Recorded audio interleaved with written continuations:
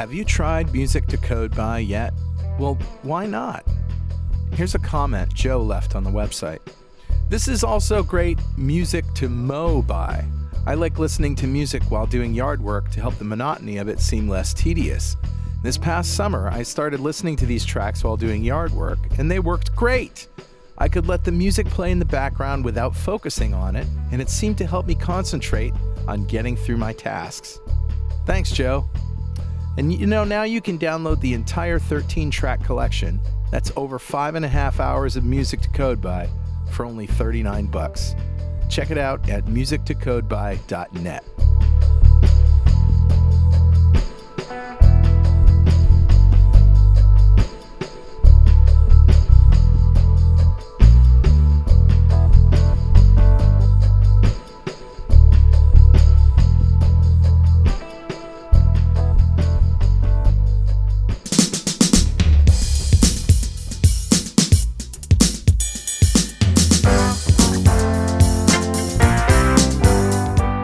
Welcome back to .NET Rocks. This is Carl Franklin. And this is Richard Campbell. And this is the last show we are recording at Oslo. NDC Oslo, yeah. NDC. Yeah. It's been a long day, my Forgot where friend. I was there for a second. Long week. Yeah, you're fading out. Yeah, not really. Yeah, it's been good fun.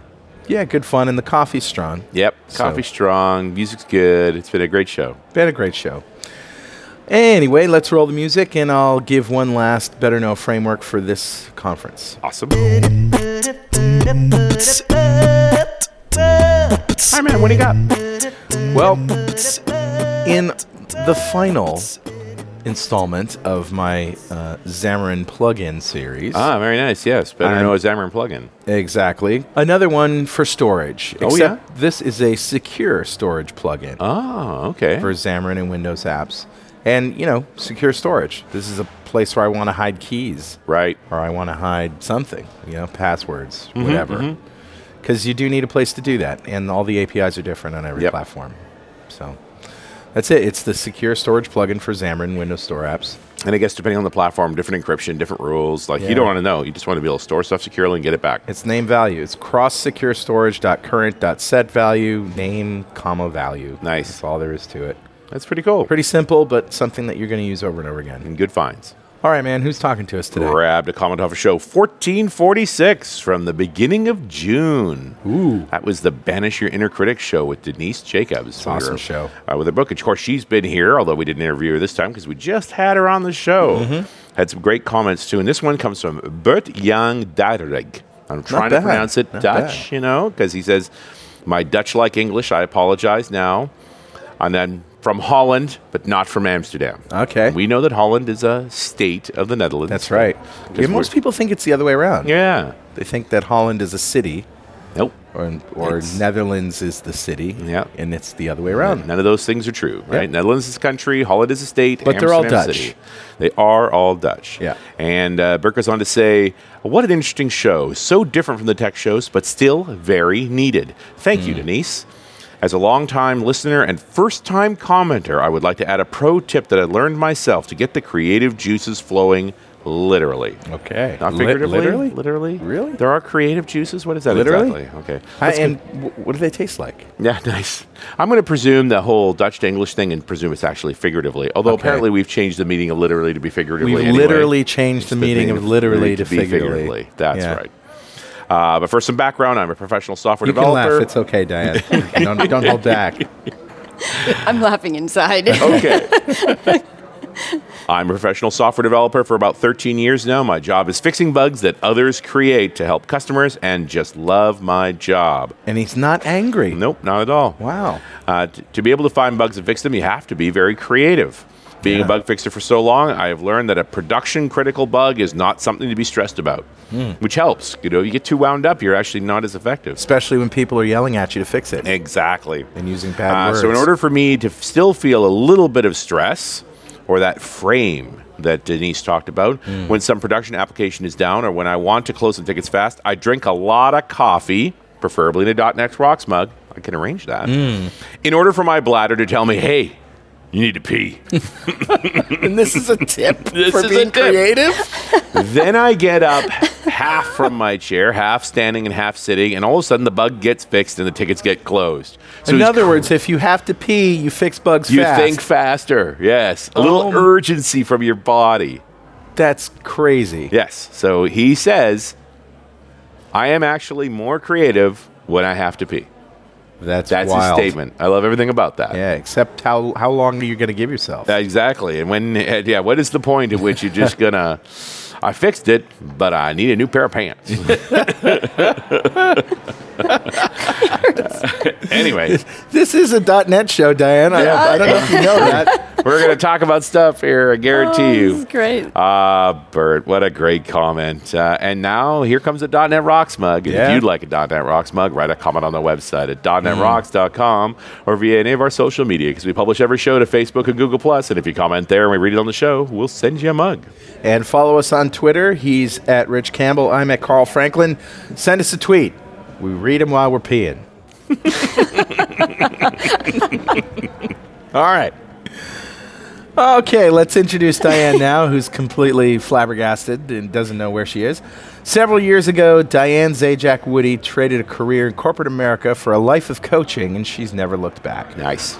She now uses her 13 years of experience to help groups from Fortune 50 companies to the U.S. government transform their people into high-performing teams. Drawing from Kanban, systems thinking, and psychology, Diane teaches teams to practically apply an agile mindset and in the process find joy in their work again.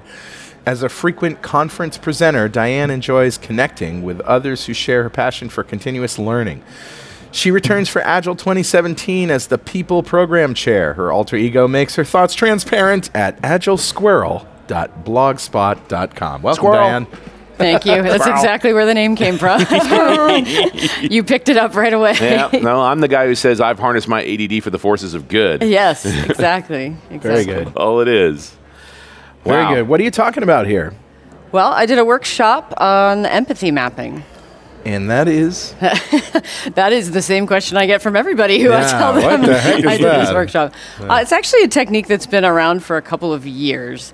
It basically walks you through a series of exercises that help you get in the head of your customer. Nice. Oh. So it's a very visual. You do it as a team. Obviously, here at a conference, we have some contrived example of let's pretend we're an airline company and we're writing software for people, and we go through the process of first doing lightweight personas, just real quick. Let's think of all the different types of people who might actually book a ticket, because there's a lot of differences between a grandmother buying a ticket for her grandson versus a business traveler who travels every week. Yeah, buy tickets every week. Yeah, exactly. right. So we identify some of those, then we do a quick exercise to prioritize them, which that turns out to be something people find really useful because it's a silent, quick and dirty, let's not talk for an hour as we try to prioritize, because a lot of those meetings take forever. right. So Go this on is and on. a way to gamify it, Right. basically. Okay. I'm Taking just thinking turns. about airlines that are empathic, but that's a separate issue. Yeah, so that's a total different issue. So then basically we get into the empathy map, which is just basically a specific thing we draw on a piece of flip chart paper, and then we start working through what that particular customer is basically seeing, what they're saying, what they're hearing, what they're thinking, and then some of their pains and gains. And I love that you treat all those things differently because they're often not the same. Absolutely. And I think one of the biggest ahas for people is realizing how much they are interpreting versus observing. Right. So this exercise forces people to not make assumptions. You're still sort of guessing, and that's one of the disclaimers at the start of the talk is this does not replace talking to people. Yeah, do we you still actually- have to talk to people. Do we actually find these people and interview them? Ideally, yes, that Yeah. would be the more involved. This is initial, so think Okay. really early stage of a project. You have an idea, you think you want to do this thing. Yeah. It helps you think about a specific person and helps you really define the problem. Sure. Yeah. Because right. if you don't really get into what are they seeing, because all you know is what you see. Right. And if you don't pause and observe what would this grandmother be seeing. And this goes way beyond as a user. I want to Yes. log in so I can use the app, right? Okay, well, let's Absolutely. define a user. To me, have either of you read Inmates Are Running the Asylum? Yeah, yeah. of Love course. that book. Long time ago, Alan Cooper. Yeah, Yeah. Yep, exactly. It's quite a long time ago, but it's a classic. And Great book. This technique totally supports what he's saying in that book in particular. Yeah, users don't know what they want. Right. The faster horses Henry Ford thing always comes up, right? You know? Absolutely. Yeah. Although apparently a myth. Didn't actually say it. Really? Yeah. Even though it's a myth. Can we it's- pretend? It's very... It's like it's still very valid. Yeah. Sure. But I don't know that he was actually that clever. Yeah. There's a lot of things out there on the internet that I question whether they've actually It's people have fair. actually It said kind of these takes the things. fun out of it when you figure it out. How Yeah. many personas typically do you come up with?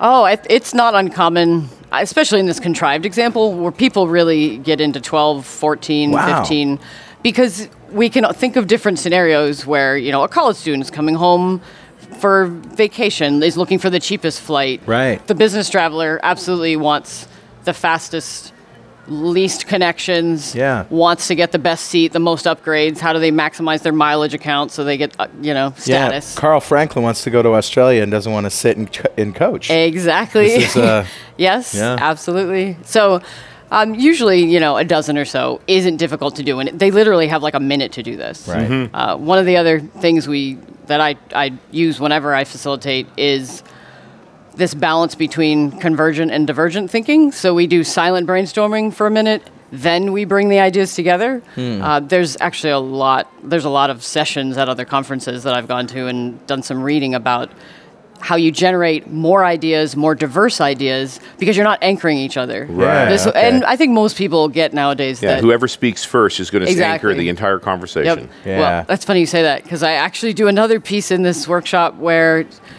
you write down on a Post-it on a scale of 1 to 10, 1 being you never speak at a meeting unless someone directly asks you a question. Right. 1 to 5, I should have said. Right. Okay. 5 is basically you talk over people and interrupt people, and they have to rank themselves on this scale. Mm-hmm. Just write a number on a Post-it. If they say 3, I make them change it to either 2 or 4, because everyone thinks they're a 3. Oh, I'm polite. I do exactly what I'm supposed to. Why not make And a then they scale share of with their table. Why not make a scale of 6 so you can't pick the middle? Well, we could. I nice. suppose I could just do that.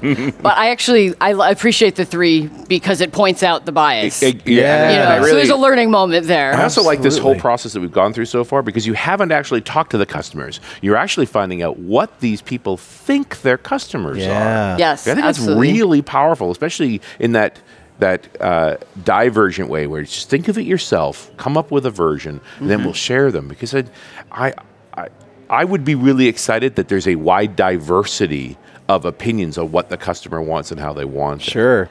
Absolutely. So the more robust thinking you put into this, the more you're going to get out of it, because what you end up with is basically this picture, this map of some assumptions that you should then go out and check. Right. Go out and And talk to validate. customers. And validating also is another learning moment, right? So you have the initial opinions of the people invested in the process, and then you map it against the actual data, and you find out where our biases are. Right, and, absolutely. And what we were wrong about. Another thing that this does, like in the real world, is it brings this group of people who maybe they were just assigned to this project, maybe they don't know each other. It gets them all working together toward a customer. So it's a lot of what I see. I spent many years as a business analyst, being that sort of in between the business and devs, where the business, the marketing manager thinks they know their customer perfectly well. The devs think they know the customer perfectly well. Sure. And it gets them all looking the same direction. Yeah, And on you're the same all side. You're all writing a story together. It's really what you're doing. Absolutely. And I got to presume, and we're all wrong. Yes, absolutely. Absolutely. But we're wrong together. Wrong in different ways, too. Yes, completely. I don't want to get away from it, because I think we sort of got distracted from the 1 to 5 thing, because I love sure, it. sure. Does anybody write 5 for I talk over absolutely. everybody?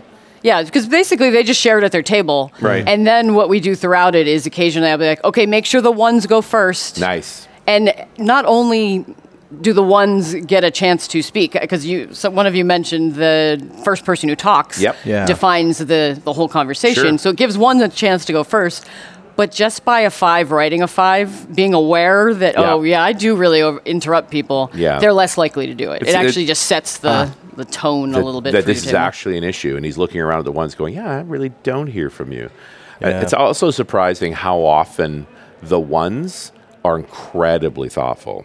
Absolutely. Yeah, so we don't, again, that speaks to why we do the silent brainstorming. Sure. Because if you don't take the time to do it quietly, and someone is just like at a whiteboard capturing ideas, like we picture a brainstorming, the 5s are going to be all over the board. All over it. The ones are going to wait till it's over and be after the meeting, walking back to their desk going, what we didn't talk about is X, Y, Z. Totally. And that's where the gold might be. So we're trying to level the playing field. The other thing I find when you speak right away is then we start attacking that idea rather than exploring others. Yeah. Absolutely. Yeah. Absolutely. Yeah. That actually, have you ever used or seen 6 thinking hats? It's another technique that I like for the same concept, that basically you can explore an idea from different perspectives. Yeah. But And that's a whole nother session. Yeah, and definitely holding on to it's like, we analyze later. Right now, we're just writing down as many ideas as we can. We're trying to get those pieces out first because you never know what's going to come from that. And that's what the map sort of does too. It organizes the analysis because you're taking it basically with the senses, the seeing, the hearing, the saying, it allows you to methodically sort of think about your customer rather than just, random things coming out. So I find it really, really useful with clients that I work with. And I'm surprised at how many people haven't heard of it at conferences because it's been around for a few years. I think a lot of companies don't invest enough time at the beginning of projects, not in spelling everything out, because I'm certainly a huge fan of progressive elaboration. Sure. But let's make sure we at least know our customer and then elaborate for that customer. Right. Let's kind of hone in on one person. And I got to think when you have a diverse of people in the room, you're lots of folks coming with anecdotal evidence too. Absolutely. Yeah. But what I think we're all guilty of, so anecdotal is a good starting point, but unless we go out and actually validate our assumptions, how many times? We do. We project what we absolutely would do in that case. Absolutely. Yeah. So many coworkers I'm thinking of who that's the worst thing ever. We need to fix that. And it's like, just because you don't like it doesn't mean anyone else even notices that's on the page. So what's the data? How can we actually show that this is a real problem? Well, and I mean, just us making podcasts, we're way more critical of our podcasts in many respects than our listeners are. That's right. We've scrapped interviews before because they just weren't strong enough. Yeah, we weren't happy with them. Is that a threat? Are you? Oh man, pressure's on.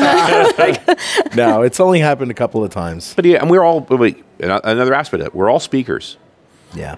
How many times have you come off a stage going, I did okay, but your audience is thrilled? Right. Every time. Seriously, every time. I think when you're in the business, you are critical. You're more critical, and you're more critical of smaller things Right. than the people that are not in the business, whatever that business may be. Yeah, And let's take a moment right here before we continue just to pay our bills.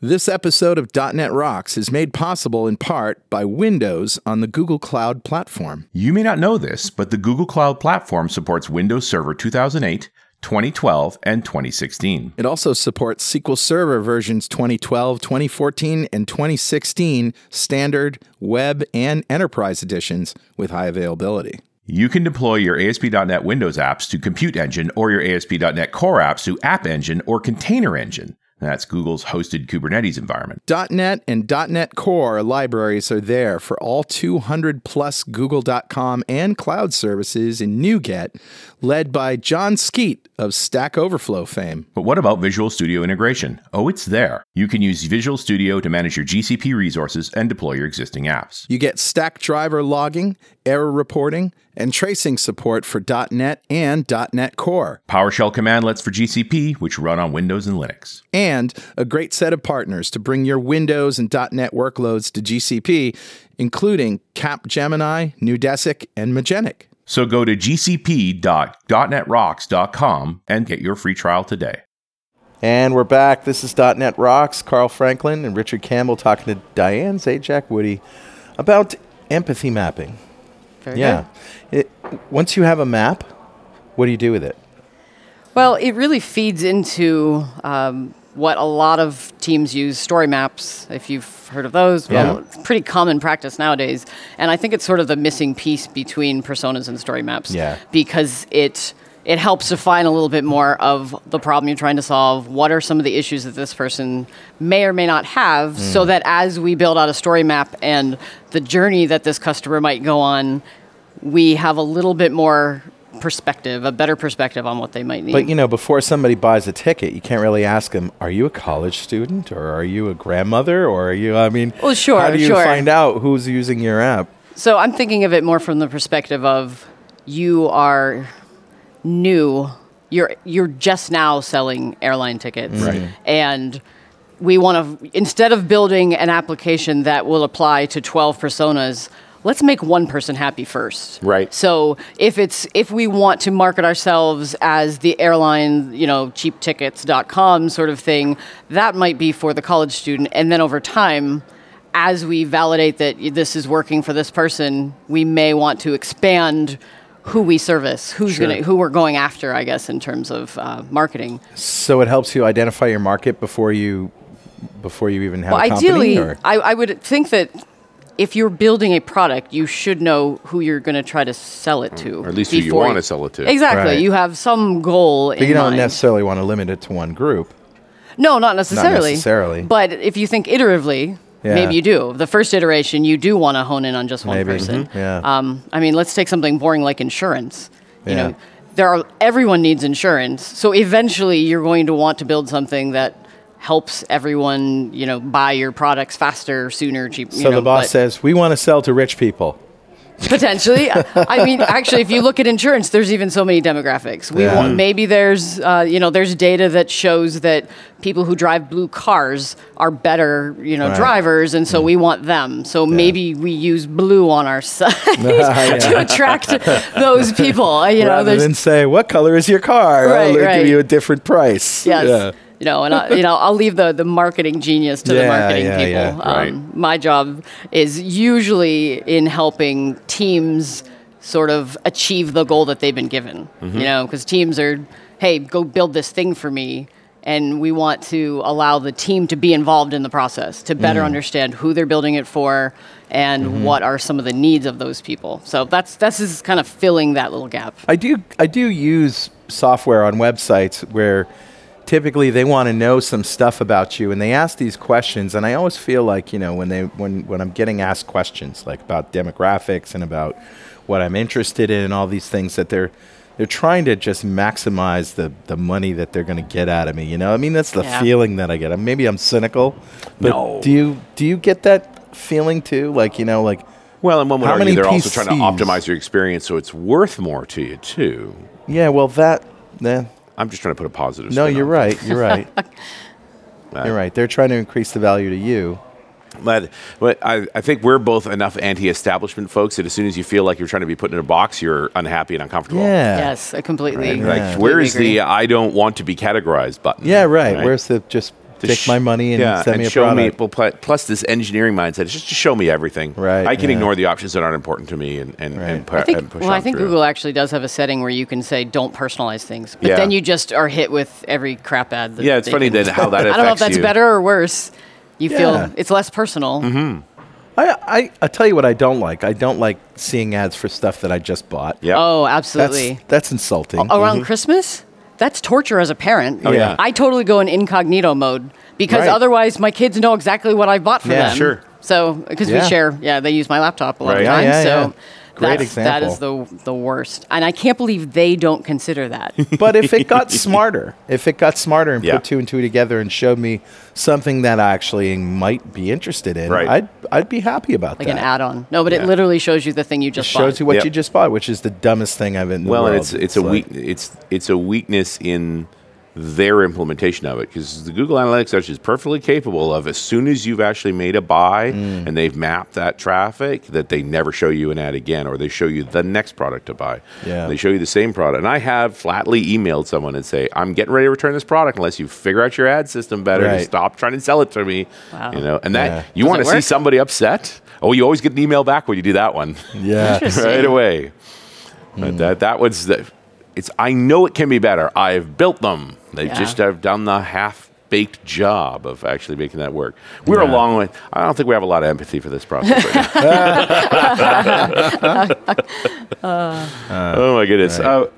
So where else do you go with empathy maps? I like the whole see, hear, think, feel, say, do. Yeah, focus on, what are their pains and gains for this specific person. So what do you mean when you say pains and gains? So just not the things that irritate you, but what might be the things that irritate them. And the grandmother scenario is awesome because, especially when you're in the business, you understand so much of it, it's hard to see when someone would be confused. Sure. Absolutely. People inexperienced or intimidated, often confused. And I think it's a very tricky thing to figure out. Yeah, absolutely. And that's not even for just grandmothers. I mean, no. My own mother, actually, at this point. Sure. Not to play on any cliches here, right? But it's just like, gotta be careful. You are not your customer. Yeah. You're almost never your customer. Yeah. And your stuff's too complicated. Right. Well, there's some great stories Scott Guthrie told about when they were building Azure. Oh, right at the beginning. Everybody at the beginning, and he said, all right, here's a credit card.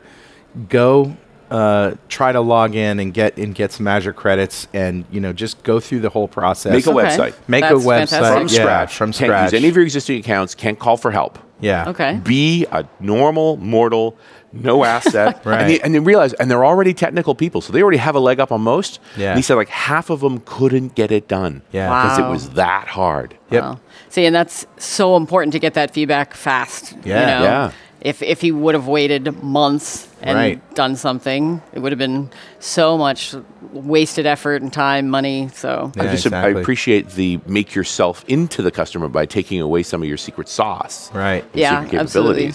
Well, and the key to this, if you think about, this was an hour-long workshop. Mm-hmm. So when people are used to this technique, 45 minutes with a group of people. And you're a long way along. And yes, you're a long way along. You can run this multiple times for different personas. Sure. Mm-hmm. So as you think about new customers that you're adding into, your kind of target goal base. So it's really, really low investment, but high output, how outcomes coming out of it. You get a little bit more insight. And I don't want to downplay the team dynamic that you're all aligning in the same direction. Oh, yeah. Sure. Yeah. That is really... That everybody going through that process just gets them appreciating each other, too. So a little trust building going on. Yes, there. absolutely. And also you get more invested in your product or your service that you're selling. Right. And seeing it from the customer's point of view. Absolutely. So many teams are sort of disillusioned when all they're doing is, I have to do this app because this guy tells me to. Yeah, right. They're embroiled in the details. Give them the vision, give them the purpose behind. Yeah. Although I also bump into people who I really don't care, tell me what to build. Right. Sure. I mean, have you ever dealt with some hostility? I've certainly, as a consultant, come in where the guy can't believe we're in a meeting, we should be writing code right now. Yeah. Oh, that's a really common thing. Yeah. My current client, devs are in meetings 80% of their day. Yeah. Billy Hollis would call them a code addict. You just want to write code, don't you? It's a crazy notion that a developer would actually write code primarily. Yeah. That's some of why I like cross-functional dedicated teams. It's that model of we need less meetings. Let's optimize what we actually are trying to achieve and not spend time on overhead talking about things. But having those initial conversations, set us up for success. Critical. So we're not constantly turning over things. I like that. Richard. Yeah, buddy. Guess what time it is now? It must be that happy time again. Yeah. It's time to return the 7 big green eggs I accidentally bought from Amazon last week. That's very odd. That's also a lot of money, by the way. They just kept showing me the same ad. And they were really, there was a good deal. So I just kept buying them. So if you have 7 of them, does that mean you can do a brisket in 2 hours? Ooh, no. Hey, we missed the Man Month barbecue. You chop it up into smaller pieces. You're going to bring some reindeer home from Norway. You can cook somehow that math doesn't work. Actually, it's time to give away a DevExpress D-Experience subscription to one lucky member of the .NET Rocks fan club. Become a UI superhero with DevExpress UI controls and libraries, and deliver elegant .NET solutions that address customer needs today, and leverage your existing knowledge to build next-generation touch-enabled solutions for tomorrow. Whether it's an Office-inspired application or a data-centric analytics dashboard, DevExpress Universal ships with everything you'll need to build your best without limits or compromise. And check out their new DevExtreme React Grid, built from the ground up to fully support all the cool features that come with React, like the virtual DOM, state controllers like Redux, etc. It supports master detail, sorting, grouping, paging, and editing. You can check it out and test it for free by getting it from GitHub. Learn more and download your free 30-day trial of DevExpress Universal at devexpress.com/superhero. Well, all right, buddy. Who's our winner? Today's winner is Ed Blackley. Congratulations, Ed. Yay. I'll clap for you, sir. Ed just won the awesome D-Experience subscription from DevExpress, a big pile of goodness from them, just for being a member of the .NET Rocks fan club. And hey, if you don't know what that is, go to .NETRocks.com, click on the big Get Free Stuff button, answer a few questions, and join the fan club. We have thousands of members all over the world. In every show, we like to give away stuff from our sponsors, and every December, we give away a $5,000 technology shopping spree, folks. But you got to sign up to win. And now it's your turn, Diane. If you had $5,000 to spend on technology, what do you think you'd buy? Does it have to be on technology? Nope. No, I guess not. No. Yeah. The only thing that I am craving technologically is some kind of home automation system. I just bought a house. So my first instinct is kayaks, because I just bought a house on a lake, and I want to get a couple kayaks. Nothing wrong with that. Kayaks are great. So you must be close to the water then. Oh, I'm right on the water. Nice. So small little lake, love it. Yeah. But I have a few friends who have the whole, like, turn on the porch light from your phone on the way home from the airport, because I get home, at midnight, 2 o'clock in the morning sometimes, and it's pitch black. And so that would be super, super helpful. Being able to wake up your house on the way home from the airport. Yes. Like lights, heat, Yes, exactly. Maybe even little music. Like, talk about a Pour better me a glass of walking wine. home. Well, and also disarm the alarm from outside. So I set this up on the Coast Place. Yeah. That we set and we arm and disarm our alarms from the phone. Nice. But the home back in the suburbs doesn't have that. So she's like, can you fix this? Because I kind of like, it's just no more the unlock the door, race to the alarm panel, and it's not the set the alarm, race out the door. It's the go out the door, lock things up, get in the car, click, click, click. Alarms are set, off we go. See, and all I want is lights, and he's talking about. I'm here to automate your world. All right, we'll talk after the show. Yeah, okay? Neighbor saw your "I'll be home in 10 minutes" tweet and went and robbed you blind. The door was open. But it's amazing, especially when you've been traveling for a while, coming back to your home that's being inviting, as opposed to coming back to your home and it's blacked out and needs work. You're tired. You want to relax, and you've got to do this and do that and do this and do that before you can unwind. It's just annoying. It might as well stay in the hotel. Yeah. Okay. They make me breakfast at the hotel, too. There's that, yes. What you need is a personal robot. I do, because then they could pour me wine. Yeah, yes, that's right. Yes. That's what you want. They're coming. A little droid waiting in the front door with a glass of wine right I want there. a fridge on wheels. That's what I'm looking for. That, I'm sure, has been invented by Carl. One thing that I thought about would be kind of cool is a fridge mailbox or a freezer mailbox. So the mailbox is actually a little fridge or freezer. So if you order, so your steaks can stay frozen. Exactly. You order some Omaha steaks. You order some chocolate chips. They won't melt in the mailbox. Yeah.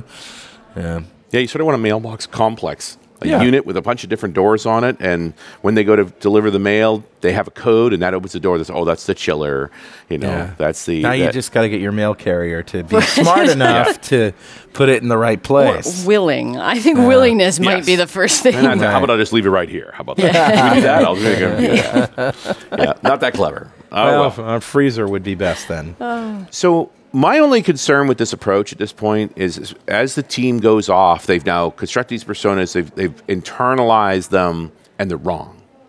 And they will be wrong. And so now we obviously need a process to validate, and then to make sure that that's what we're holding on to, not our initial misconceptions of our customer. Yeah, absolutely. We need to go into this knowing that we are generating an assumption that we need to validate. And depending on the organization, that can take the form of actual interviews. It could take the form of maybe building a quick little prototype and getting it in the hands of people. See how they react. Yeah, it just depends on kind of what your process is. I don't think there's a one-size-fits-all. No, and the more I do focus groups, the more I realize people people lie. Oh yeah, focus You know, groups. it's just like it's just that. They're so last year. Well, it's also that people will answer your question because you asked it, not because they care about it, Yes. and not what they actually believe one way or the other. It's that discrete surveillance, watching what people actually do, Absolutely. is so much more valuable and interesting. Yeah, because the biases that they carry around interacting with people will impact how they answer your questions. I also think that getting back to the whole how do you know who your customer is when they come to your website thing, that's probably going to be something that more people are going to want to know. You know, they're going to want to look you up in a database and find out more about you just when you log on with your email address, you know. Do you find that customers want that information as well? So now we know what persona story to play out? Well, I think that most of the projects that I'm involved with are products that need to be built no matter what. Like the customers already have decided they're going to, like the insurance company needs to allow their customers to use an online account. Right. Yeah. So they're Customers not are demanding it. The question is, can you make it great? Well, Yeah, exactly. And so in order to do that, you need to know who these people are, at least know as much as you can know about them. Sure. And with something like an insurance company, you're going to have your folks who already have coverage or prospects who you're trying to gain. Right. And again, back to the blue car, there's things you can do to influence that. Sure. But I think the idea of using personas and empathy mapping is to think iteratively. So again, back to story maps, where it's like, what's the smallest thing that we can build that we can validate some of what we think we know? Right. And you're constructing experiments then. absolutely. It's which is all fun about all by itself, experimentation. too. Yes. Yeah, absolutely. Yeah, and I suppose, you know, after you have some engagement with the user, you'll learn more about them just naturally by what they do, what they buy, and what they, And is it just me, or are we surveyed to death? Yeah. Like I cannot face another survey. And every time I do make the mistake, I finally go, okay, you could survey me. On the 5th page of 16 options with 4 variables that you could adjust, I'm like, nope. Close There's that only one. one exception to that rule, and that is the .NET Rocks fan club. But it's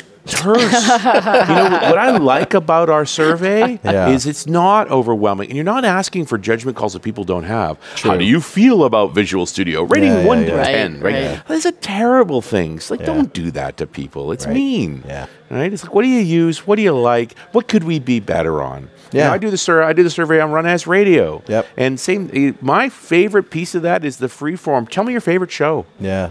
Right. Because you learn so much from someone that way, if you'll actually read it. Sure. Yeah. I would be interested to know if folks out there creating these surveys, if they're taking measurements of how many people bail after the first page. I would hope so. The cancel rates would be so Bounce rates, beneficial. right? Yeah, I'm not in the marketing field, so I don't know the correct terms. I but totally coming from an e-commerce point of view. And one of the things you learn when you're doing these kinds of things, you do the demo at the end. If the first thing I do is try and categorize you immediately turn people off. Like the bounce rate goes up.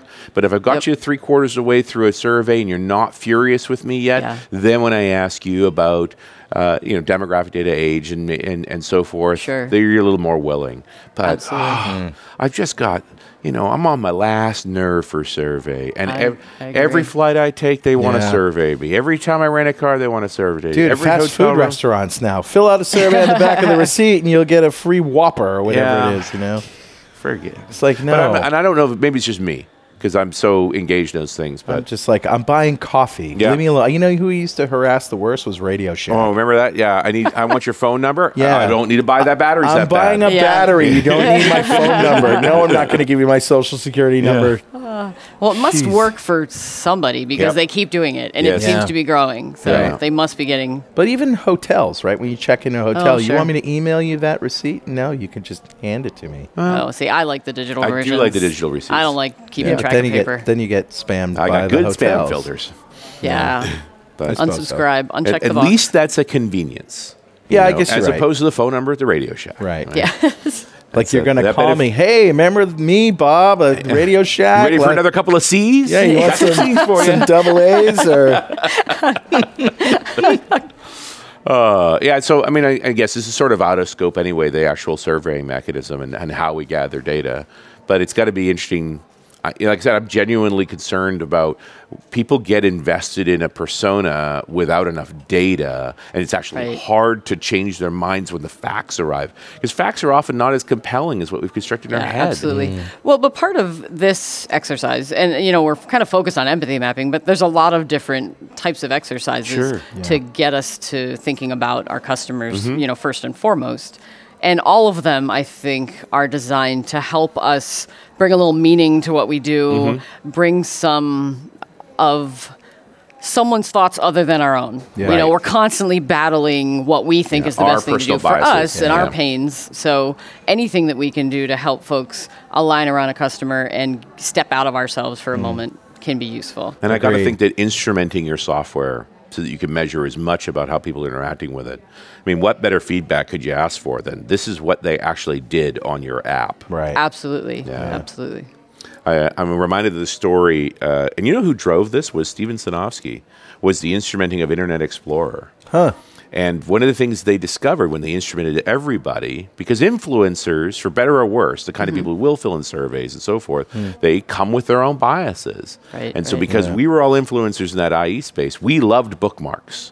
Right? Interesting. You bookmark your favorite and sort them out and so forth. Right. We're organizers and stuff. Right. And his general survey, where every IE reported back, showed it's only us. It was like less than 10% of users ever make a bookmark. Wow. Interesting. And the consequence was that, and you can go in and see this to this day, they stopped adding features to the bookmark section of the app. Why would you put money into that and time into that when it represents there's so many more important things. Yeah. And it for me, it just sort of poked me in the be careful of influencers. They come with biases too. Yeah. Absolutely. So I love instrumenting software and then interpreting that. Why did they do this? Why did they go back? Why did they bounce? Why did they go this far down and go away? Have you ever had a workshop go wrong? Let's see. There was that one in Vegas where I was a little bit tired, but it's a different issue. Really, we all have that story about that time in Vegas. I generally things go pretty well. I'm very. I like to drive interaction and engagement, and I guess I've been doing this long enough that reading the audience, like even the other day here in Norway, I didn't know what to expect. Sure. I don't know the culture very well. Didn't know how people would be with speaking up. And one of the participants, I had asked a question of the whole room, and she looked across the table and pointed to someone else. Oh, he'll answer that. And I said, well, in my house, when you volunteer someone, that means you have to do it. Yeah. And she had this look of panic on her face.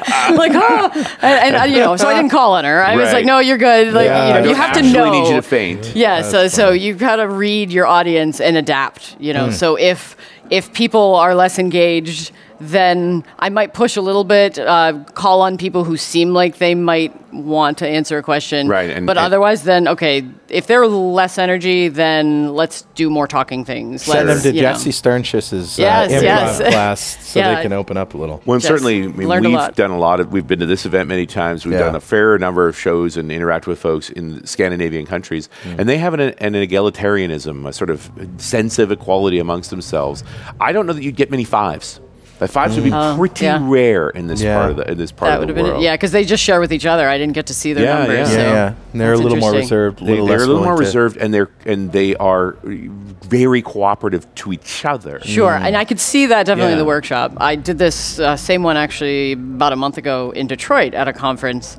And the difference in the U.S. is there's almost always one person who takes charge of the table. Yep. Yeah. And an awful lot of people that are grateful and a few that are annoyed. Yes, absolutely. Yep. It works both ways. And I think it helps to be fairly empathic, to be aware and watch those micro gestures that sort of show you the dynamic of the group's forces as well. And I'm always walking the room. Sure. And so I'm helping to guide folks and ask someone else who's sitting down and a little bit more quiet and, kind of pulling people into some of the conversations. I imagine in a very real way, what you're finding out is something that you would have missed otherwise on a forum, let's say on a website, that a question you could ask that is going to make the difference for one of these personas or two, I can see the very real practical applications of this, even if you're not targeting your your site, your product, your service towards one persona,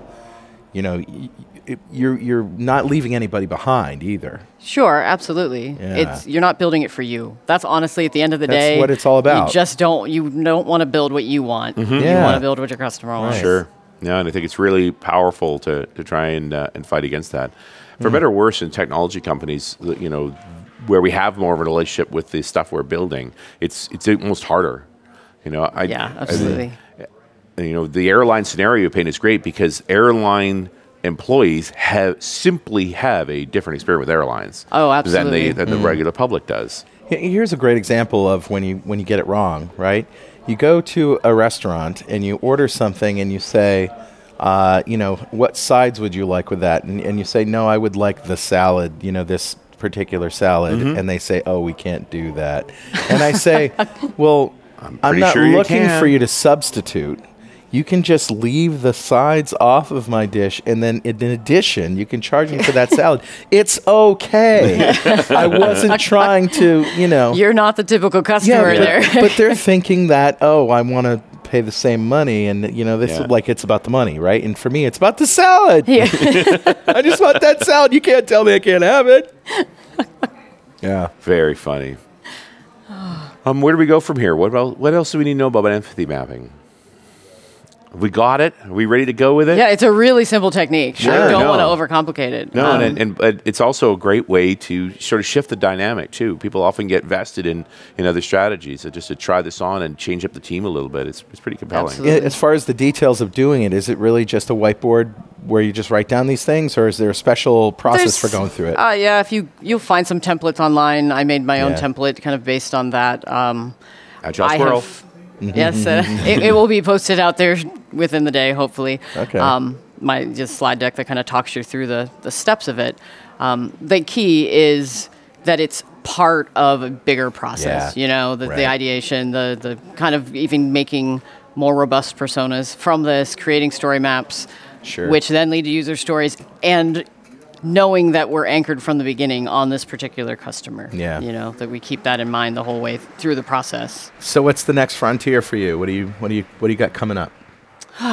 Agile 2017. Which is when? This is an event? It's an event, yes. It's the largest Agile conference in North America. Right. Yeah. I'm one of the program team members, so we're busy making last-minute changes and finalizing the program. It's in August. It's funny, I don't know the exact date. It's first week in August in Orlando this year. So I think it might have already happened by the time this show comes out. Yeah, so it's entirely possible. Yeah, Okay. Maybe. But we'll see. So I'm like, what else am I up to? What are you doing in the fall? I didn't even, Right. what am I doing in the fall? You guys are really, you want me to think that far in You're advance? going to be kayaking. That's it. I am going to be kayaking. Yeah. Turning on your lights remotely. I am very anxious to get home to order kayaks. Awesome. My boys there was the promise when I got the house that there were going to be kayaks, and they weren't there waiting when we moved in, so I need to get on that very quickly. Well, Diane, thanks. It's been great learning all about this empathy mapping and talking to you. I appreciate being on the show. Thank you. You're welcome. And we'll see you next time on .NET Rocks.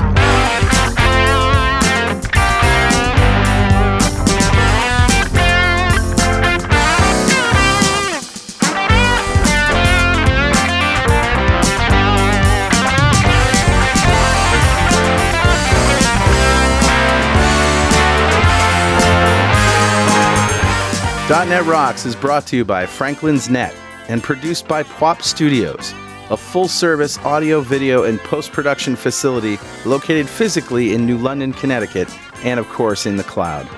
Online at pwop.com. Visit our website at dotnetrocks.com for RSS feeds, downloads, mobile apps, comments, and access to the full archives going back to show number 1, recorded in September 2002. And make sure you check out our sponsors. They keep us in business. Now go write some code. See you next time. Got transmitter banned by the FCC. Yes, I'm a